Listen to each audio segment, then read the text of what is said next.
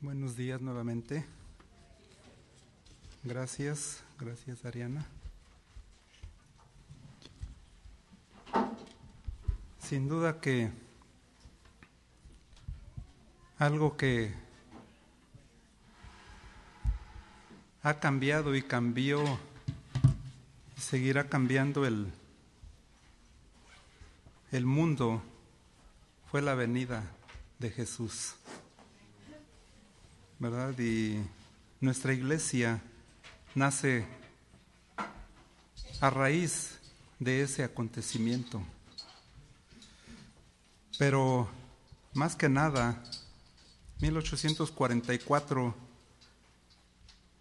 genera, ¿verdad?, el movimiento adventista, y con ella surge la necesidad de dar dos mensajes importantes. El primero, y ahí radica el nombre de nuestra propia iglesia, Iglesia Adventista del Séptimo Día. El primero era recordar algo que se había perdido. Y la palabra de Dios así lo menciona: acordarte haz del día sábado. Literalmente se había olvidado la adoración a Dios en el día que Él escogió desde la misma creación. Y el segundo punto importante que la Iglesia Adventista trae, regresa dentro de sus enseñanzas. Y algo que yo siento, mis hermanos, que aunque lo sabemos, aunque lo creemos, aunque lo sentimos y lo añoramos, estamos hablando muy poco de esto. Es del regreso de Cristo. Y no olvidemos, porque son nuestros orígenes, pero sobre todo, hablábamos en la clase hoy, es nuestro futuro.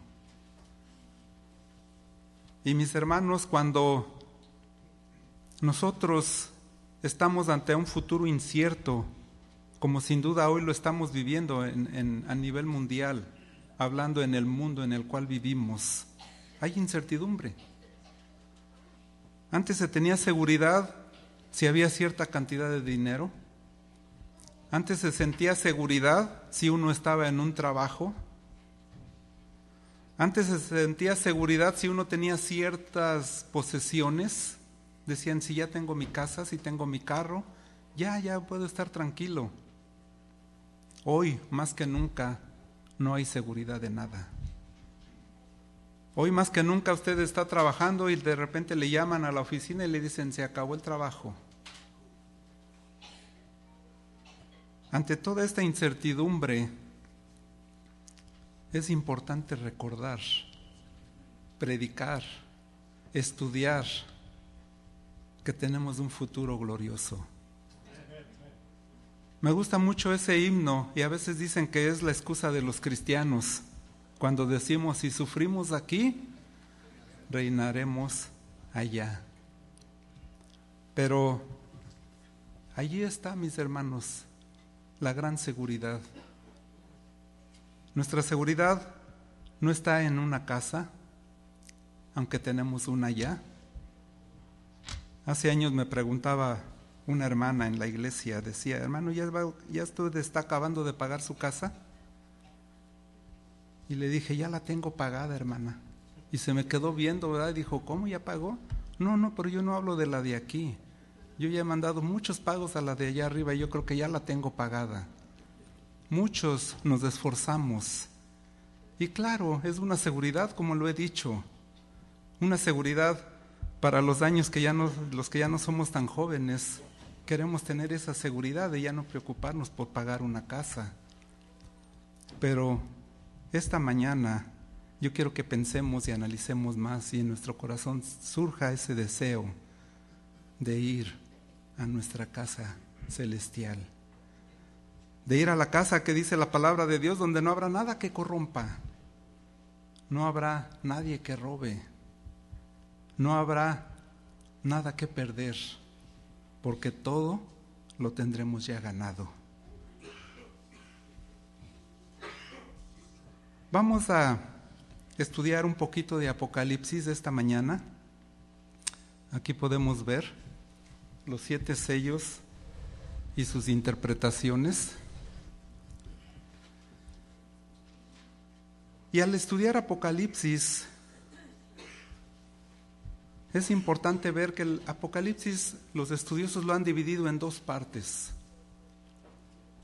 Los primeros capítulos, prácticamente desde el 1 hasta el 14, dice que es la mitad histórica. Y del 15 hasta el 22, le llaman la mitad escatológica. ¿Qué es escatológico? Simplemente es una palabra que se ha usado para definir lo que viene a ocurrir en la profecía.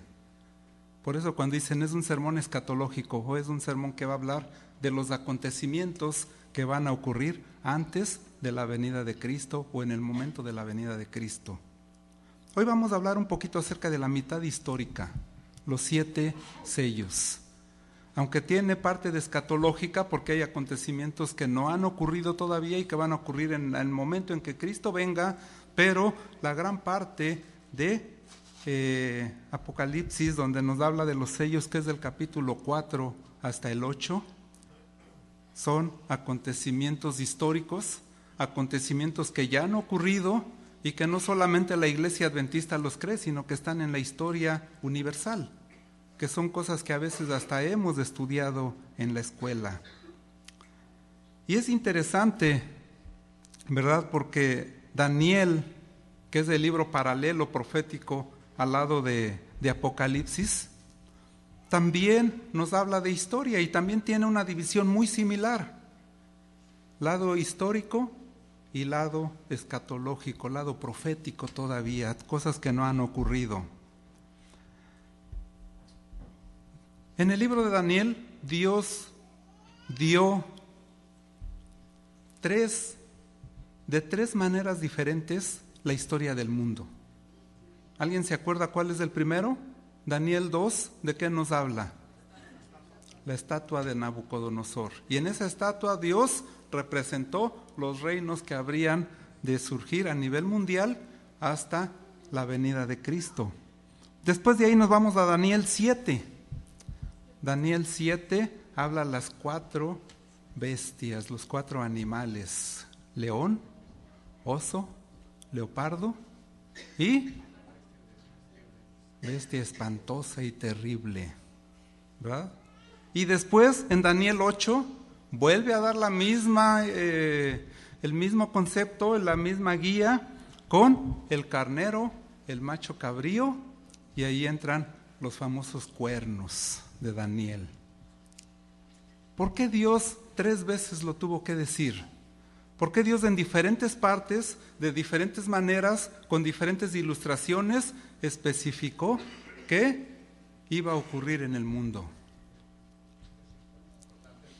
Porque es importante que nosotros entendemos y estemos apercibidos de las cosas que van a suceder. ¿Saben que en Apocalipsis ocurre lo mismo? Apocalipsis nos da también 3 y tal vez hasta 4 diferentes maneras lo que iba a ocurrir en el tiempo del fin. Y lo vemos, por ejemplo, en Apocalipsis 2 y parte del 3, vemos las 7 iglesias. El periodo, Daniel lo da a través de los reinos terrenales. Ahora Apocalipsis empieza a hablar más específicamente del tiempo, ¿verdad? Del tiempo de este mundo, pero más enfocado ya directamente en la iglesia.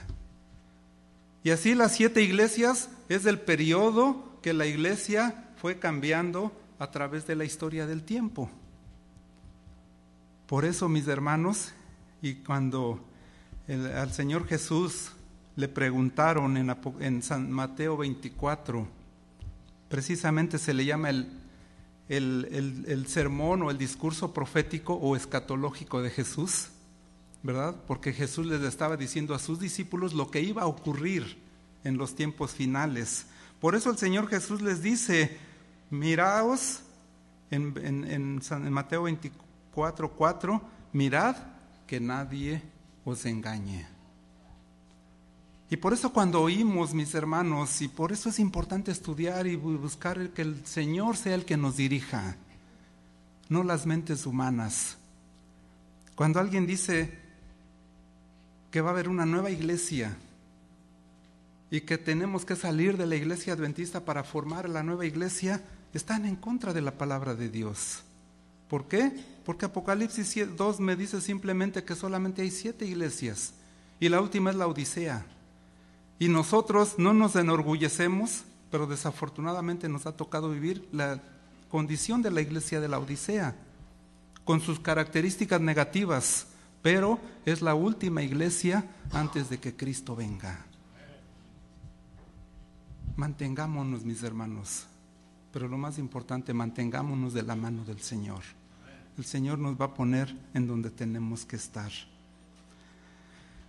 Aquí encontramos entonces las 7 iglesias, encontramos los 7 sellos, que también es el periodo de la iglesia a través del tiempo que hoy vamos a mencionar.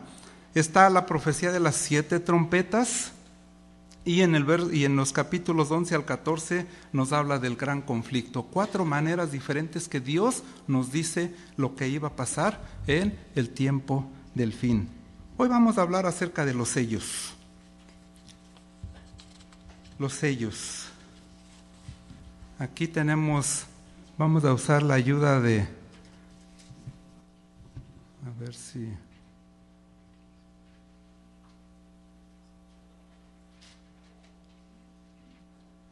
ok, los 7 sellos y sus interpretaciones.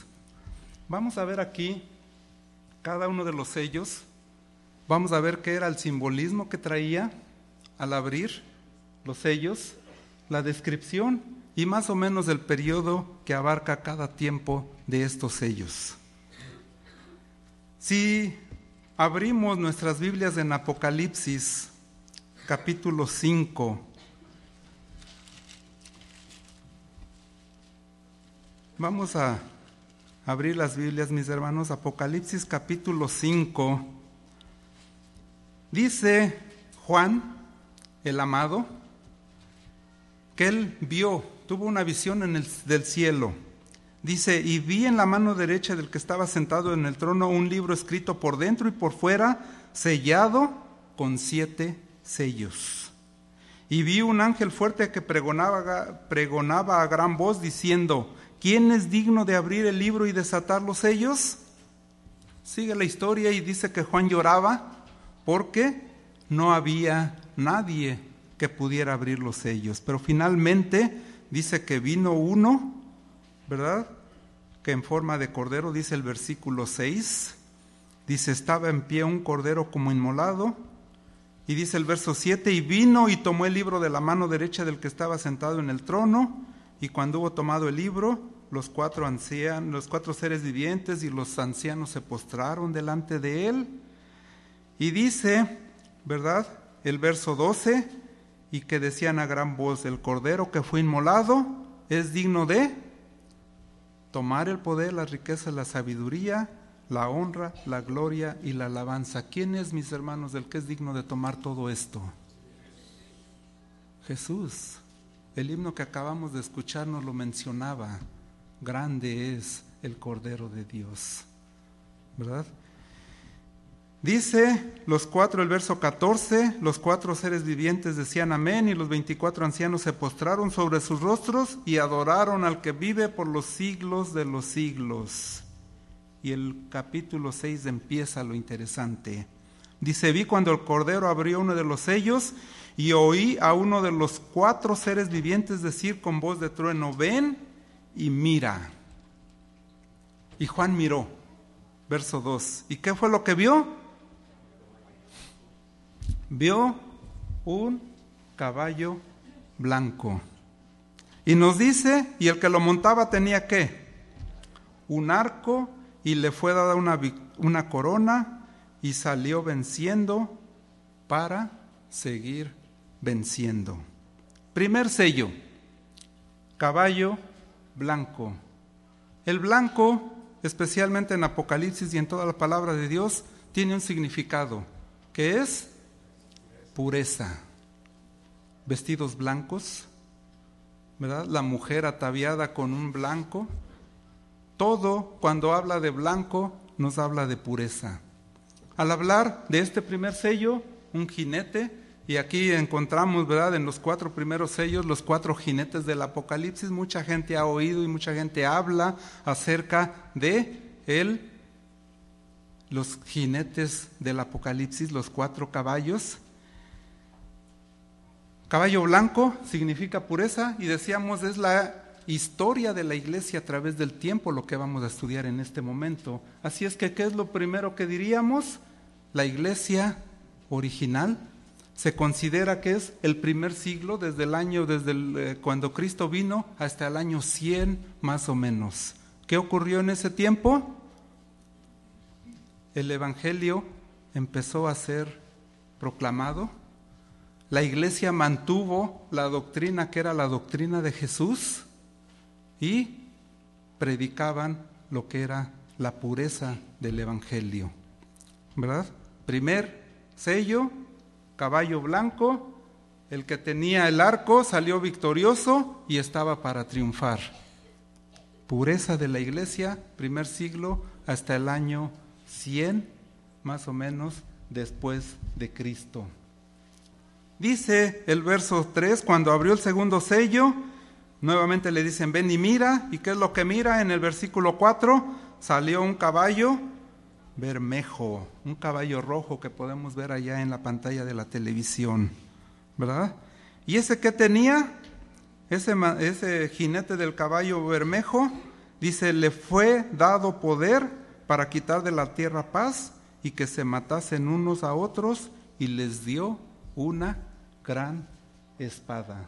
Segundo sello, caballo bermejo, descripción de ese caballo, poder quitar la paz de la tierra y que se maten unos a otros. Todo empieza más o menos en el segundo siglo, después del año 100. En el tiempo de la iglesia primitiva, que fue el primer siglo, el primer caballo blanco, hubo persecución. Empezó la persecución, pero simplemente trataban de acallar el mensaje.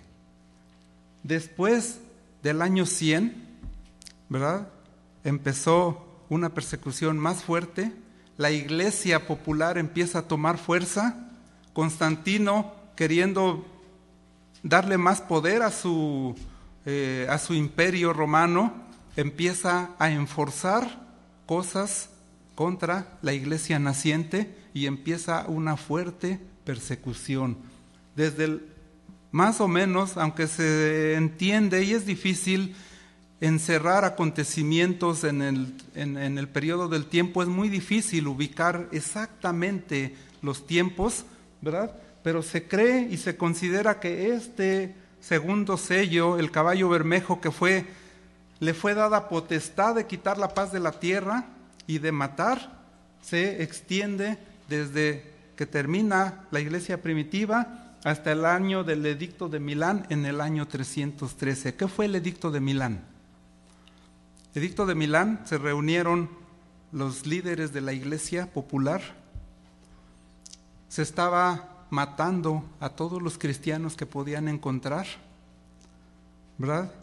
Dice que en lo que era el Imperio Romano, porque aquí es donde está surgiendo estos primeros sellos, este primer tiempo, el Imperio Romano contaba con más o menos 50 millones de personas. Era más o menos lo que el Imperio Romano tenía, y en ese tiempo había de 5 a 7 millones de cristianos. El cristianismo, y lo leemos, ¿verdad?, y lo vemos, que por cada cristiano que mataban, dice que era como que la sangre era una semilla, y cuando era depositada en la tierra esa sangre, surgían nuevos cristianos. Estaba leyendo un poquito acerca de este Edicto de Milán, y dice que hay una tradición, que probablemente sea eso, solamente una tradición, pero se me hizo interesante. Dice que en cierta ocasión tomaron a 40 cristianos. Era el invierno. En aquellos lugares, tal vez como ahora aquí, hacía mucho frío. Dice que los desnudaron, los pararon. El castigo de ellos era pararlos donde todavía había hielo, todavía había nieve. Y dice que iban a estar allí hasta que murieran o apostataran de su fe. Cuenta la tradición que algunos de ellos, por tanto frío, los soldados romanos estaban cerca en fogatas, y por tal de ir a calentarse, porque no soportaban el frío, dice que algunos apostataron y empezaron a negar su fe. Pero dice que nunca bajó la cantidad de 40. ¿Por qué? Porque los que se venían, dice que algunos soldados romanos voluntariamente se despojaban de su ropa y iban a ocupar el lugar de ellos. Cuenta la tradición, y como les digo, probablemente sea tradición, no lo relatan como un hecho histórico real, pero dice que finalmente llegaron ángeles a proteger a esos 40 hijos de Dios que decidieron seguir fieles, aún incluso a costa de sus vidas. En el año 313 se reúnen los dirigentes de la iglesia romana y deciden hacer un edicto de Milán, donde se otorgó libertad para adorar al Dios que quisieran, para tener libertad de religión, y dice que entonces termina la obra del jinete del caballo rojo, de quitar la paz, y empieza lo que se conoce después del año 313 y después de esa reunión en Milán o Milano, ¿verdad? Empieza una etapa o una época de paz para los cristianos. Viene el tercer caballo y está en el verso 5. Dice: cuando abrió el tercer sello, oí al tercer ser viviente que decía: ven y mira. Y miré, y he aquí un caballo negro, y el que lo montaba tenía una balanza en la mano. Oí una voz de en medio de los 4 seres vivientes que decía: 2 libras de trigo por 1 denario, y 6 libras de cebada por 1 denario, pero no dañes el aceite ni el vino. Tercer caballo, caballo negro. Dice que esos precios que se ven ahí son precios de escasez, de carestía. Se dice que la cebada era el alimento básico de la gente pobre, y al ponerse caro, dice que hablaba de pobreza, de escasez y de gran necesidad en el pueblo de Dios. Muchos lo relacionan con también escasez de la palabra de Dios, ¿verdad? ¿Cuándo viene esto? Desde el edicto de Milán, año 313 más o menos, hasta el establecimiento del papado en el año 538 más o menos. Después de venir ese tiempo de paz, al terminar el caballo rojo, entonces viene el caballo negro, y no pudieron opacar o disminuir el mensaje del pueblo de Dios. Ahora lo que hacen es tratar de sofocarlo de otra manera. Y después vuelve a venir otra persecución, ¿verdad? Si vemos y seguimos adelante con el cuarto caballo, dice el verso 7 que cuando abrió el cuarto caballo nuevamente fue y vio, y el verso 8 dice que vio un caballo amarillo, y el que lo montaba tenía por nombre Muerte, y el Hades le seguía, y le fue dada potestad sobre la 4ª parte de la tierra para matar con espada, con hambre, con mortandad y con las fieras de la tierra. ¿Suena conocido eso, mis hermanos? Aquí entra, y verdad, y esto se extiende desde el año 538, cuando inicia el papado como poder político, como poder religioso, unidos, hasta la Reforma Protestante. La Reforma Protestante se inicia con Martín Lutero, como hemos escuchado, en 1517. 1517 es cuando él reclama por lo que está sucediendo, pero durante todo este tiempo, mis hermanos, entra la gran parte de lo que se llama la Edad Media, que algunos le han llamado la Edad Oscura. Tiempo de persecución. Nuevamente, el poder político y religioso se unen ahora.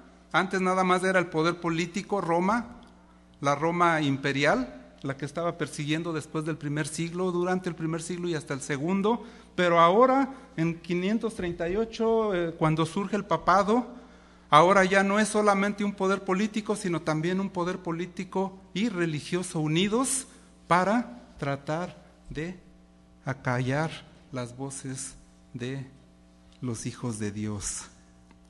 Caballo amarillo, el que lo montaba tenía por nombre muerte y le fue dada potestad para matar. Ahí están los 4 caballos del Apocalipsis, pero son solamente 4 sellos. Viene el 5º sello y lo curioso es que ya no hay más caballos. Ahora cambia, ahora va a cambiar la ilustración que Dios quiere poner para enseñarnos qué iba a seguir sucediendo. Y viene el 5º sello. Dice que cuando abre el 5º sello, versículo 9, ya no le dicen ven y mira. Ya dice, cuando abrió el 5º sello, ve directamente Juan.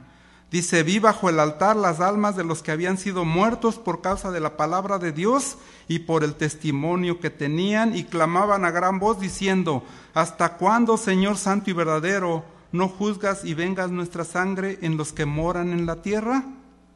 Verso 11, y se les dieron vestiduras blancas, y se les dijo que descansasen todavía un poco de tiempo, hasta que se completara el número de sus consiervos y sus hermanos, que también habrían de ser muertos como ellos.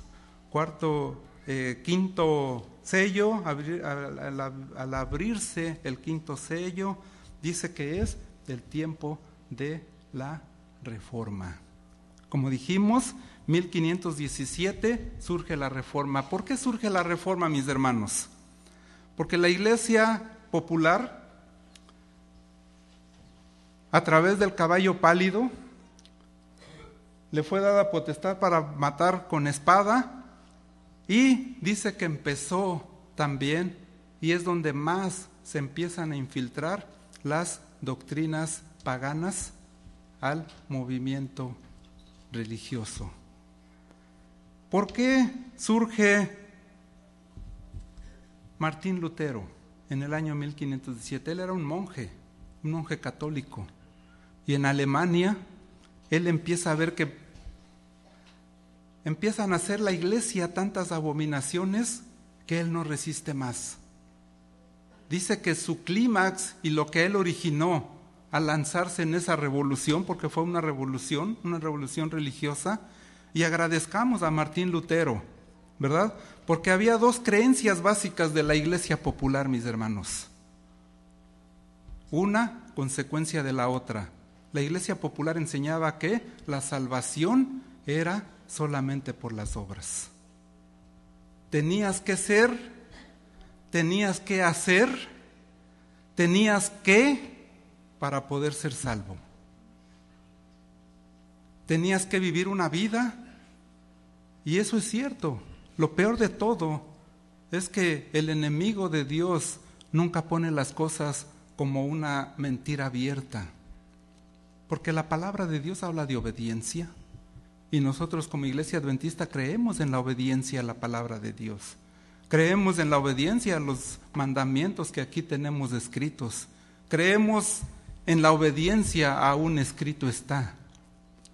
Pero la iglesia popular creó lo que se le llama un sofisma, una verdad metida con mentira, mezclada, donde no es fácil distinguir cuándo es verdad y cuándo es mentira. Cuidado con los sofismas, mis hermanos. ¿Y qué era lo que ocasionaba?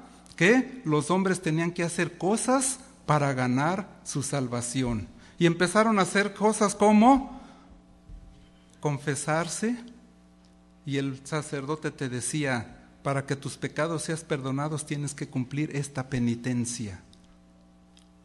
Ya no era la sangre de Jesús, era lo que tú tenías que hacer.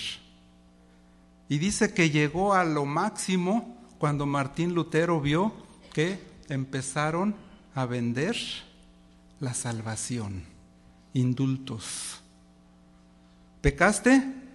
¿Qué tan grande fue tu pecado? Para que Dios te perdone, cuesta tanto. Y dabas, pagabas. Ya no eran tus actos, ya no era tal vez lo que empezó como bueno, oraciones, rezos, castigos corporales. Tenías que golpear tu cuerpo para que Dios pudiera perdonar tu pecado. No, ahora venía dinero. Y dice que Martín Lutero se dio cuenta, eso la Iglesia Popular lo creó para terminar de construir la Basílica de San Pedro, uno de los orgullos de la Iglesia Católica. La Basílica de San Pedro fue terminada de construir gracias al dinero que empezaron a cobrar por las indulgencias, los indultos, el perdón de los pecados. Martín Lutero, no pudiendo soportar eso, dice que aquel famoso día de 1517 va a la catedral y clava sus 95 tesis, dentro de las cuales estaba: la justificación del pecador es solamente a través del Cordero de Dios que quita el pecado del mundo. Justificación por la fe. A Él le debemos, mis hermanos, y gracias a Dios, porque siempre el Señor ha tenido hombres a través de la historia que traen las verdades de su palabra a la iglesia, ¿verdad? La salvación solamente era por el sacrificio de Jesús. Vamos a ir terminando. Viene el sexto sello. Sexto sello. Apocalipsis 6, en el capítulo 12, dice: y miré cuando abrió el sexto sello, y he aquí que hubo un gran terremoto, y el sol se puso negro como tela de cilicio, y la luna se volvió toda como de sangre, y las estrellas del cielo cayeron sobre la tierra, como la higuera deja caer sus higos cuando es sacudida por un fuerte viento. Dice el verso 14, y el cielo se desvaneció como un pergamino que se enrolla, y todo monte y toda isla se removió de su lugar. Versos 12 y 13 nuevamente, dice que cuando se abrió el sexto sello, ocurrieron cosas en la naturaleza. La lectura bíblica que vimos allá en Mateo, y si estudian, mis hermanos, estos 7 sellos, y ustedes estudian el capítulo 24 de Mateo, van a encontrar exactamente lo mismo. ¿Cuál es la razón? Jesús en Apocalipsis le está dando a Juan los acontecimientos que iban a ocurrir cuando estuviera cerca su venida. Mateo 24, ¿por qué fue escrito? Vean, Mateo 24 en el verso 1 dice: cuando Jesús salió del templo y se iba, se acercaron sus discípulos para mostrarle los edificios del templo. Y él les dijo: ¿veis todo esto? De cierto os digo que no quedará aquí piedra sobre piedra que no sea derribada. Y estando él sentado en el monte de los olivos, los discípulos se le acercaron aparte, diciendo: Maestro, dinos, ¿cuándo serán estas cosas? ¿Cuáles cosas? Destrucción, todo lo que Jesús les había dicho. Dice: ¿y qué señal habrá de tu venida y del fin del mundo? Los discípulos están preguntándole: Señor, ¿qué va a ocurrir? ¿Cuáles son las señales? ¿Cuándo van a ser? ¿Y cuáles son las señales antes de que tú vengas? La respuesta es todo el resto del capítulo 24. ¿Hay razón para que esto sea lo mismo que Jesús les está diciendo en Mateo 24? Claro que sí. Dice: mirad que nadie os engañe, porque vendrán muchos en mi nombre y vendrán diciendo: yo soy el Cristo, y a muchos engañarán. Cuidado con los engaños, hermanos. Verso 6, y oiréis de guerras y rumores de guerras. Vimos aquí guerras y rumores de guerras, caballo negro, caballo pálido también, persecuciones sobre la iglesia, muerte, guerras, las guerras santas de la famosa Edad Media, ¿verdad? Dice: se levantará contra nación y reino contra reino, y habrá pestes y hambres, los 3 últimos caballos, ¿verdad? Dice que trajeron pestes, hambres y muerte sobre la tierra. Aquí está. Dice, y habrá terremotos en diferentes lugares, pero todo esto será el principio de dolores. Vamos al verso 29 de ahí mismo, mis hermanos, Mateo 24, 29. Dice que va a haber una gran tribulación. Pero dice el verso 29, e inmediatamente después de la tribulación de aquellos días, el sol se oscurecerá, y la luna no dará su resplandor, y las estrellas caerán del cielo, y las potencias de los cielos serán conmovidas.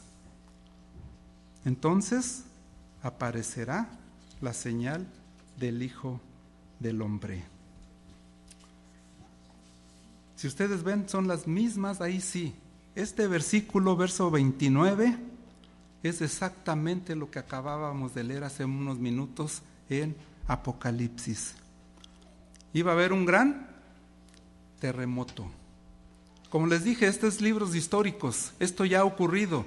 Ya ocurrió el primer siglo de la pureza de la iglesia, ya ocurrió el segundo siglo cuando el caballo bermejo quitó la paz, ya ocurrió el edicto de Milán, que es cuando termina el poder de ese caballo, ya vino el establecimiento del papado en el año 538 que trajo muerte, destrucción, persecución a la iglesia, ya ocurrió todo esto, mis hermanos, ya ocurrió la reforma protestante. También ya creemos nosotros que ya ocurrió esto del versículo 29, la tribulación. Dice, y después de eso el sol se oscurecerá y la luna no dará su resplandor. Ya ocurrió el gran terremoto. Como Iglesia Adventista nosotros creemos que un gran terremoto que la historia registra, conocido como el terremoto de Lisboa, ¿verdad?, que ocurrió el 1 de noviembre de 1755, estaba leyendo y era un sábado, curioso. Fue un día sábado, el 1 de noviembre de 1755, ¿verdad? Dice, ¿mande? Tiene 75. No hay premio por errores en este, Nada más es del boletín y ya me lo dijeron, por cierto. Ya me dijeron los 2 errores que hay en el boletín, así es que ya nadie me los vaya a decir más, ¿verdad? Ya tienen ganado su premio ahí atrás. Bueno, ahí tiene 75, fue el 1 de noviembre de 1755, ¿ok? Terremoto de Lisboa en Portugal. ¿Qué tiene de especial este terremoto, mis hermanos? Sin duda hubo algunos más fuertes y ha habido algunos otros también hoy en día de más intensidad probablemente. Pero dice que este tuvo un impacto muy especial. Lisboa era un puerto, uno de los lugares más ricos y más seguros en ese tiempo, ¿verdad? En 1755 era uno de los principales puertos del mundo. Y dice que hubo tantos muertos como no había visto hasta antes de eso. Pero dice que lo más importante, ¿qué tan fuerte estuvo? Dice que duró 2 minutos y paró unos segundos para después volver con más intensidad. Fue algo tremendo. Dice que se sintió, que eso es lo más importante y por lo que se considera extraordinario, porque se sintió en una gran totalidad casi de Europa, se sintió hasta África y se sintió en las costas de América. Es una extensión bastante grande, muchas miles de millas alrededor, epicentro en Lisboa, Portugal. Dice que probablemente ha habido otros más fuertes. Hoy tenemos equipos más sofisticados para poder detectar pequeños movimientos. En aquel entonces, estamos hablando de hace muchos años, 1755, casi estamos 250 años. No había tantos aparatos de medición, pero pudieron detectarlo en las costas de América, pudieron detectarlo en África y casi en la totalidad de Europa. Así es que habría un gran terremoto. Dice que, ¿cuál era la otra? Dice, el sol se oscurecerá.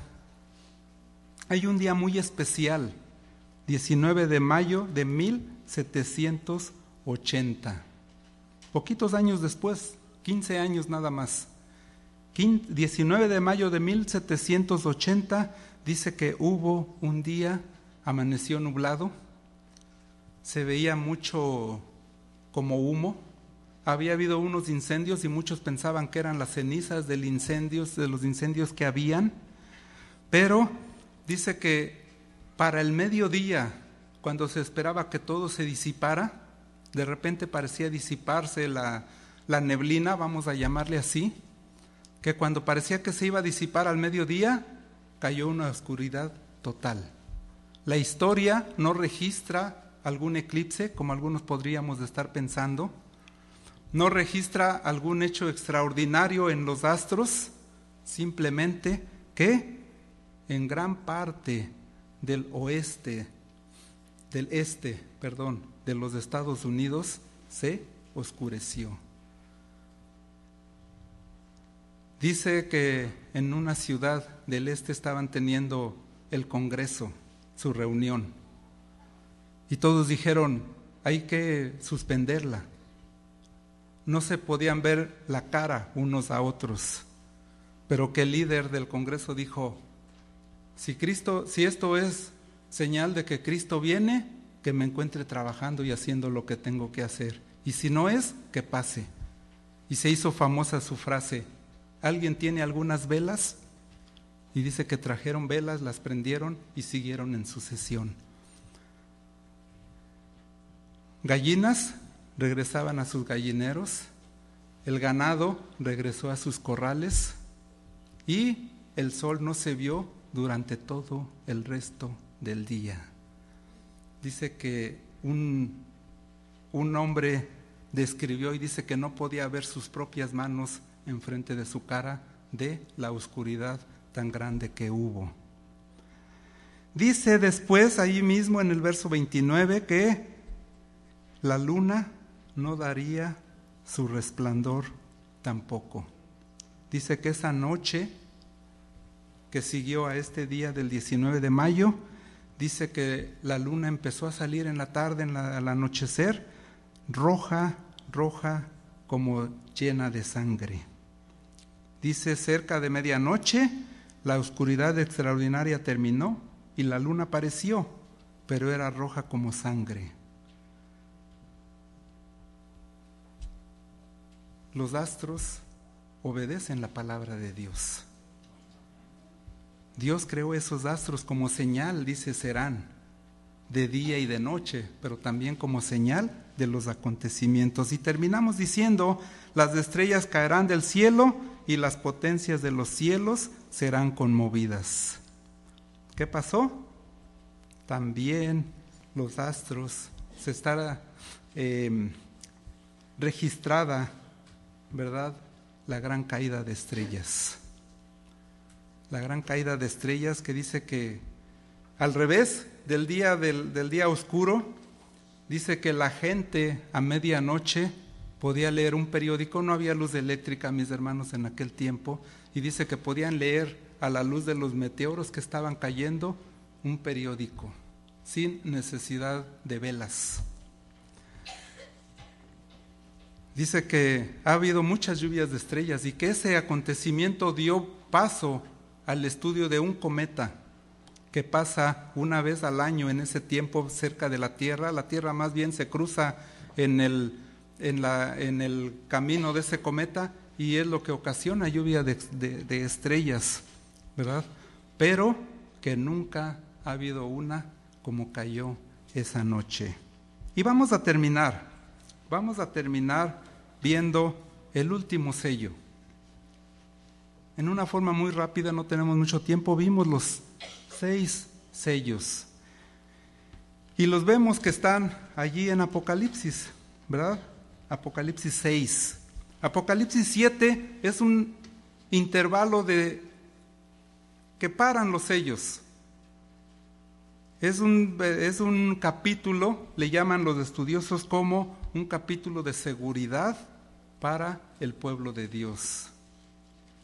De seguridad de que Dios está al cuidado de su pueblo, ¿verdad? Y ahí habla de diferentes cosas, pero cuando termina el capítulo 6, abre el último sello. El verso 7 habla de otras cosas, no de los sellos, sino que hasta el capítulo 8. Y sería importante, mis hermanos, si les puedo dejar una tarea, estudien el capítulo 7 de Apocalipsis, porque ahí va a estar la seguridad de tu salvación. Léalo, estúdienlo en su casa. Apocalipsis capítulo 7.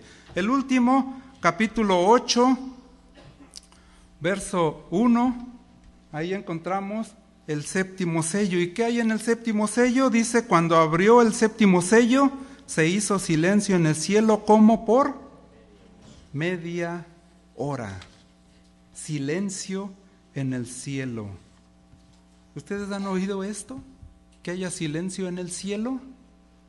¿Qué ocurre en el cielo cada minuto, hermanos, cada segundo?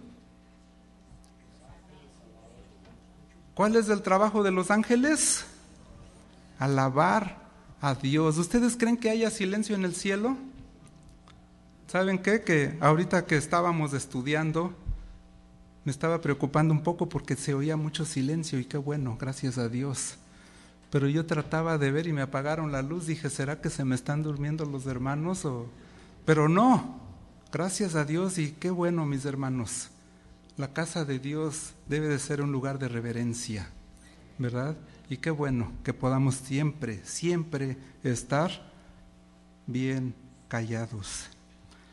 Pero dice aquí que cuando abrió el séptimo sello, se hizo silencio en el cielo como por media hora. ¿Qué es ese silencio, mis hermanos?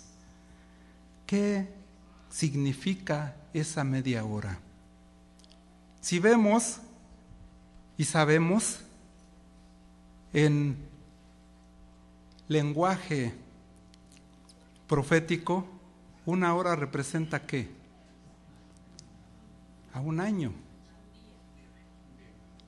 Un día, cuando se habla de días, ¿verdad? Vamos a ponerlo claro. Cuando se habla de días, ¿se habla de qué? De un año profético, ¿verdad? Cuando hablamos de un día, se habla de un año profético. Si hacemos una cuenta ahí, más o menos convirtiendo 24 horas, que es un día profético, en 360 días, que es un año literal, un año, un día, ¿verdad? Y si hacemos una conversión, nos sale alrededor de entre 7 y 8 días literales, media hora profética. ¿Sí? ¿No los perdí? ¿No? Ok.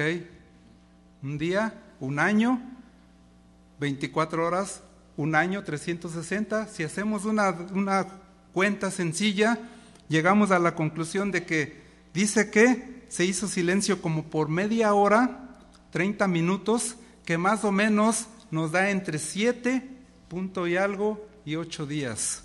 Vamos a decirlo, lo cerramos en lo que quieran, en 7 o en 8 días, no es problema, ¿verdad? Porque va a ser un tiempo hermoso. ¿Qué pasa cuando haya silencio en el cielo? ¿Qué quiere decir? Si sabemos que en el cielo no hay silencio porque los ángeles están cantando y están alabando y están glorificando el nombre de Dios, ¿qué significa cuando haya silencio? Que los ángeles no van a estar en el cielo, ellos no se van a callar, nunca van a parar de dar su honra y su gloria a Dios. Para eso son creados y ellos cumplen su trabajo y qué gran bendición. Yo les decía hoy en mi clase, mi deseo grande es cantar y nunca lo he podido hacer y nunca lo voy a hacer porque pues Dios no me dio ese talento, ¿verdad? Pero en el cielo vamos a poder cantar, mis hermanos, porque cuando vayamos al cielo vamos a alabar y darle la honra y darle la gloria a través de nuestras voces transformadas a nuestro Rey de Reyes. Y si los ángeles no están en el cielo, ¿en dónde están? ¿Qué dice la palabra de Dios cuando venga Jesús? ¿Vendrá acompañado de quiénes? De los ángeles del cielo. ¿Por qué va a haber media hora de silencio en el cielo?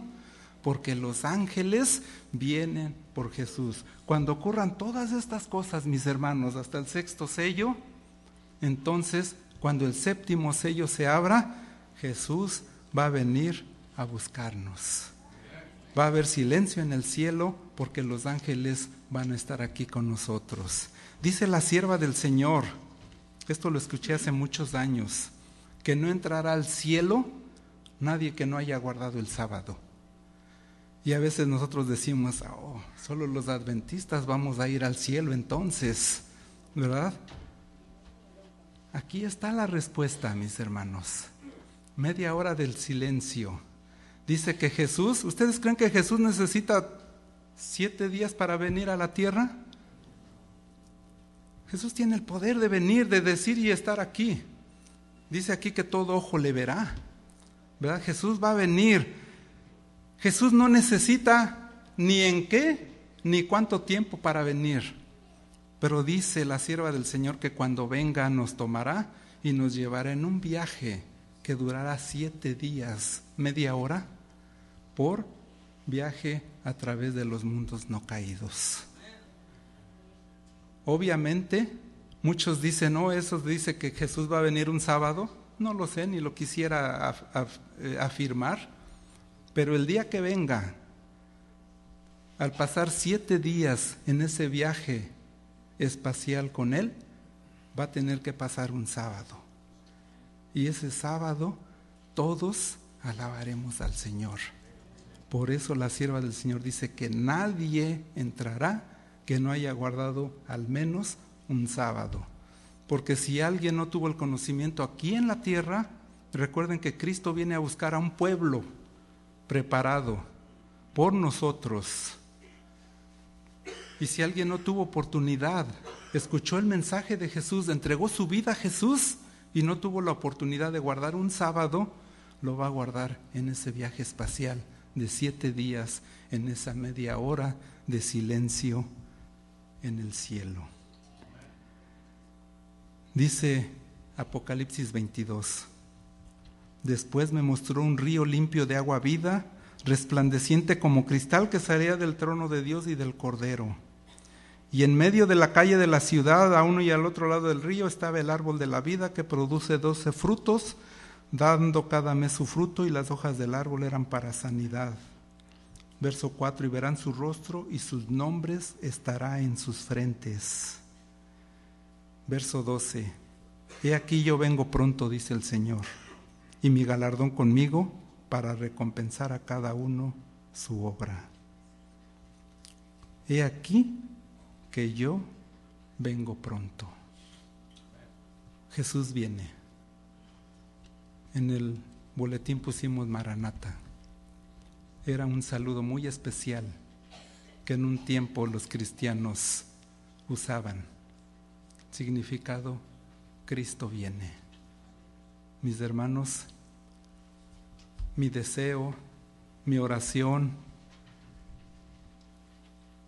el objetivo de esta mañana, abrir la palabra de Dios, es crear en cada uno de nosotros la plena seguridad de que Cristo viene. Y de que esa media hora de silencio va a ser una gran bendición y un gran gozo para todos los hijos de Dios. Que Dios nos mantenga, que nos aferremos fuertemente a la mano del Cordero y podamos empezar a disfrutar toda una eternidad con media hora de un viaje hermoso. Que Dios les bendiga, hermanos.